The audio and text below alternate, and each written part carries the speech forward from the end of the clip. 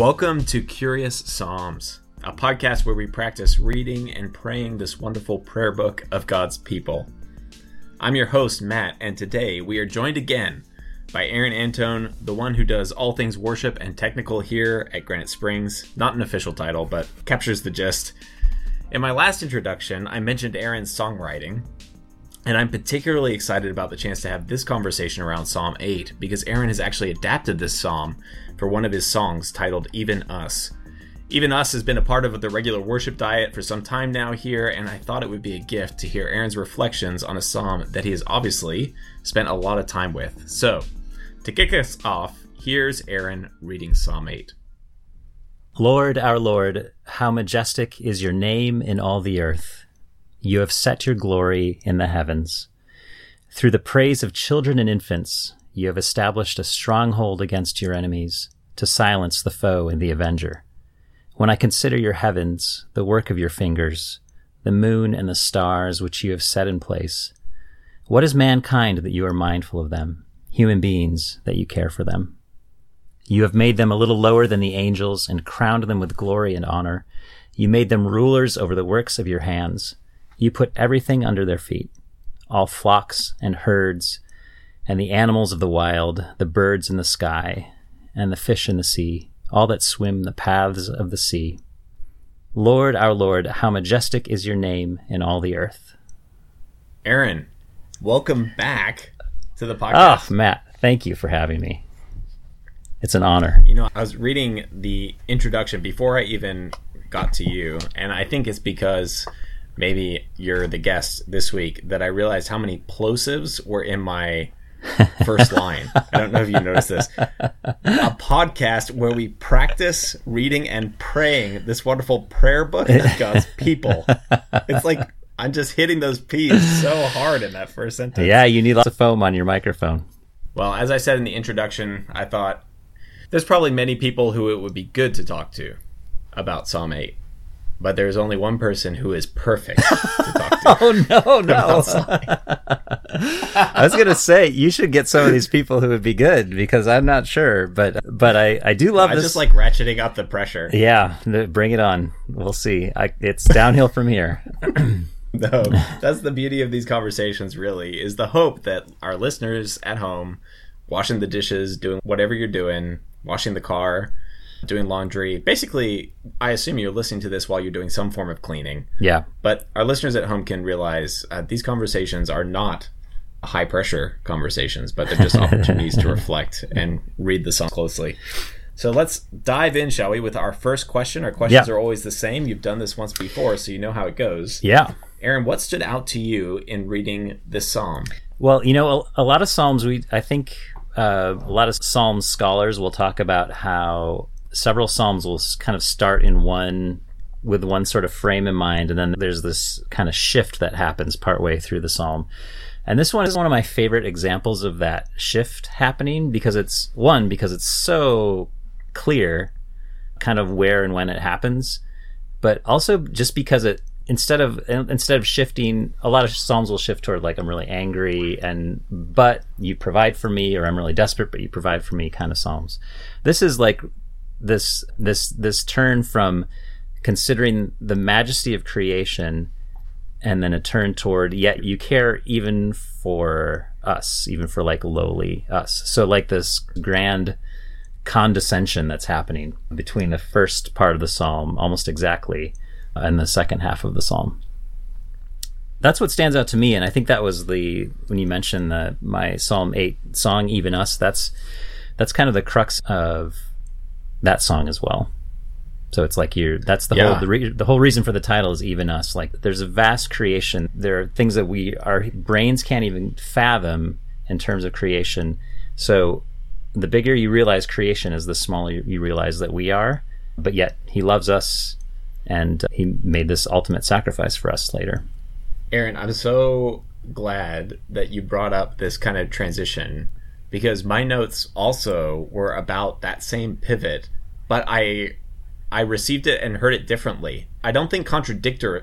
I don't think in contradiction to what you're saying. Okay. but just a different layer, which I just find fascinating. I totally see in the psalm exactly what you're saying. The majesty and glory of God, and then this shift to God's care for his people, that he's mindful of them. The shift that I think is also there is, as I kind of read through the psalm, is kind of the glory and majesty of God that's happening. That then it's set up like that verse 4 question, what is mankind that you are mindful of them? Human beings that you care for them.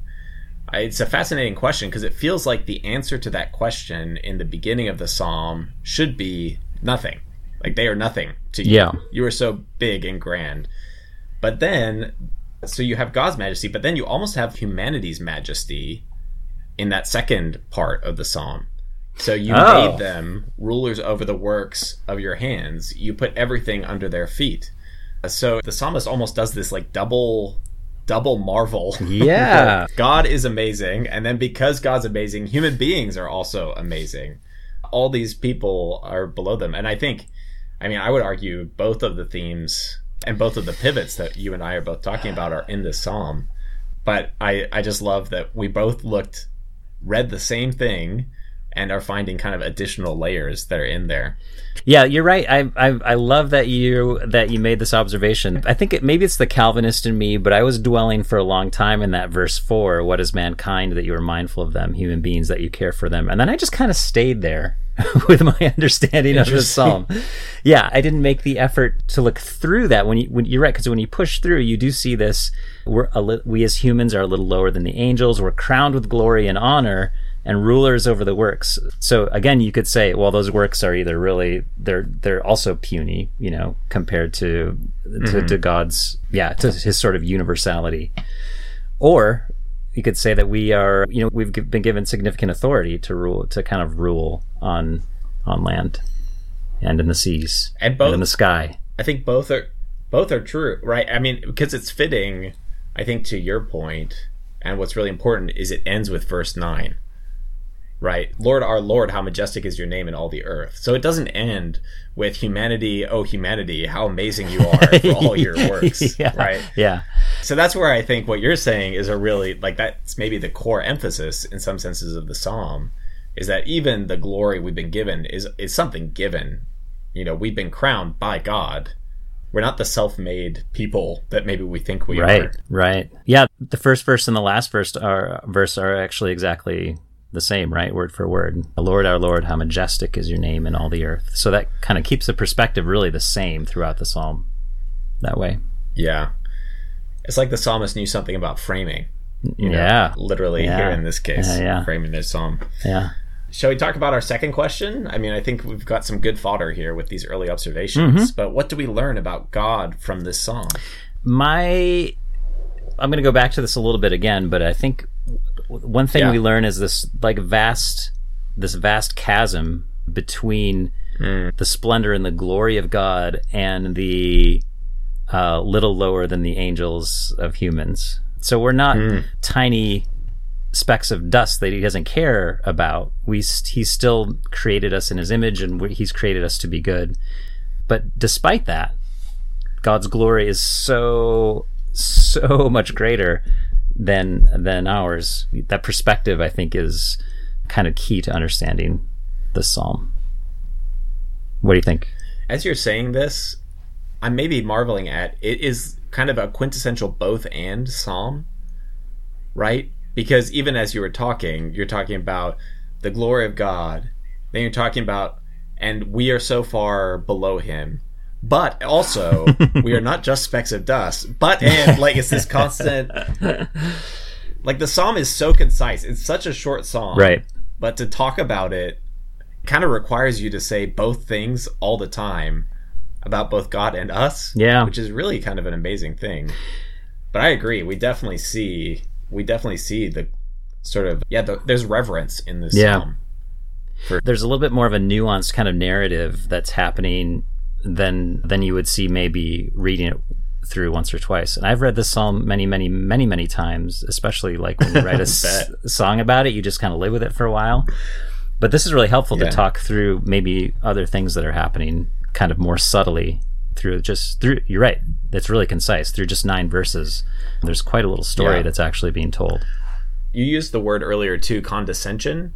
That verse 2, through the praise of children and infants, you have established a stronghold against your enemies to silence the foe and the avenger. Yeah. It almost feels like the momentum of the psalm, I don't know, in my reading anyway, moves me pretty quickly past that verse. Like I'm kind of ready to get to verse 4 almost, if that makes sense. Yeah. But then I went back and I was reading that and I was just like, that is kind of a wild thing. So this God who has set his glory in the heavens, then what is his response to enemies, the foe, and the avenger, the people coming at him? It's the praise of the weakest among us, children and infants. Yeah. And going back to maybe that both andness of the psalm, what a stark contrast, right? One commentator just put this beautifully. The free confession of love and trust is a devastating answer to the accuser and his arsenal of doubts and slanders. I thought that's... Say that again. Yeah, that's pretty good. Say that again. The free confession of love and trust is a devastating answer to the accuser and his arsenal of doubts and slanders. So the psalmist doesn't portray God as sort of rallying his forces, although there are psalms that are going to use that kind of battle imagery, right? But he doesn't portray God in that way here. It's just a God who uses this free confession of love and trust to override kind of the worst that enemy forces can bring against him. I love that. This is classic David too. He's got to put something about enemies in there in every psalm. It's like some kind of quota for him. He gets paid by using for uses of the word enemy. But I think it really speaks to his circumstances, because there are people enemies at his gate sort of constantly, and I think they changed over the course of his long story. But that was sort of a presence that he could count on having to deal with. So it does make sense that he would have that be a small piece of this psalm. It's ever present for him in some ways, right, isn't it? Right. And I think we have to, we've talked Psalms and enemies before quite a bit, but something we have to sort of grasp that idea ourselves, I think, as well. Let's ask our final question. Like with these other questions, there's probably a million ways to answer it, so I'm fascinated to hear what you'll say. But how does this psalm help us to pray? I think it helps us to pray with perspective. And I think maybe an hour ago I would have said it helps us to pray realizing how insignificant we are. Now, with your sort of reframing that, like the verse 5 and 6, 5 through 8, I guess, maybe a new way to think of that is to pray with perspective, for sure, but to pray knowing that we're created in his image and that we were born to pray to him and to praise him and to bring glory to him. So that's maybe that chasm is there that I was kind of talking about, or that condescension is there, and it still is vast, but we are not insignificant to him, and that he longs to hear us pray. There's a humility, I think, to what you're saying. It's sort of like, don't get too high, but don't get too low. And I think we probably all tend to err at different times on different sides of that. Yeah. And even in prayer, sometimes prayer can just be kind of masochistic, just beating up on yourself, where sometimes I think God probably just shakes his head at our prayers, and it's like, don't you get it? Yeah. You're a little lower than the angels. Yeah. And then sometimes our prayers are probably like a little too confident. Like, hey, Lord, what's up? I got some people making my life hard. Take care of them, please. And God's just like, why don't you check that log in your eye? You know? So I like what you're saying, praying with perspective. That's super helpful. This psalm reminds me that awe is also a language of prayer. This goes back to what you were saying, especially about that first half that opens our eyes. But I was even just thinking, like, the awe is not just at the vastness and at the biggest things, but I just love that this psalm talks about flocks and herds and the animals of the wild. Flocks and herds, that's just go out into the back paddock, and look out there. And there's part of what you're called to steward and literally rule over. Right. And there's something kind of amazing about that. The language of awe in prayer is not just going to Yosemite and looking at Half Dome. Yes. And kind of marveling at the vastness of it. Sometimes it's in the very mundane, where it's like, wow, Lord, you've given me this, the kind of day in and day out stuff of life to care for and steward. And that in itself can kind of be an awesome thing. Yeah, I love that, Matt, because you could scale that even down to things, we know with a microscope they're whole worlds, so it's not about sort of the vastness. And you're right, the Yosemite comparison's good. But you can look at a drop of water out of the Merced River that runs through Yosemite Valley, and there's a whole creation there that's all working together as well. So yeah, that's cool. You say that, I'm like, well, that's convicting, I think, to think about, because you just realize too the responsibility that we pray with, I think, right? The responsibility we have towards our world, and then how can that not impact the way we pray, we bring to God, like a longing for both us to steward well, but also for creation. I don't know how often I actually pray for creation. Yeah. You just assume it'll keep humming along. Yeah, right. I'll recycle, sure, and then hopefully everything will be good. Yeah. But I guess if this is something that we are called to rule over, there's maybe good reason to also to pray for it. I don't know. Well, Aaron, you talked a little bit about writing Even Us. Yeah. I'd be curious, and we've talked about your songwriting a little bit in the past, but when you're diving into a psalm, where does the inspiration come from to choose a psalm? And then where do you usually get started? Is it a particular phrase in a psalm? Is it an image? I mean, every song I imagine is a little bit different, but maybe this can be a good final question out of curiosity. Yeah, every song is a little bit different. Sometimes I'll read a psalm. I'll often spend a lot of time with it. That means reading it, reading it, taking a break from it and coming back to it.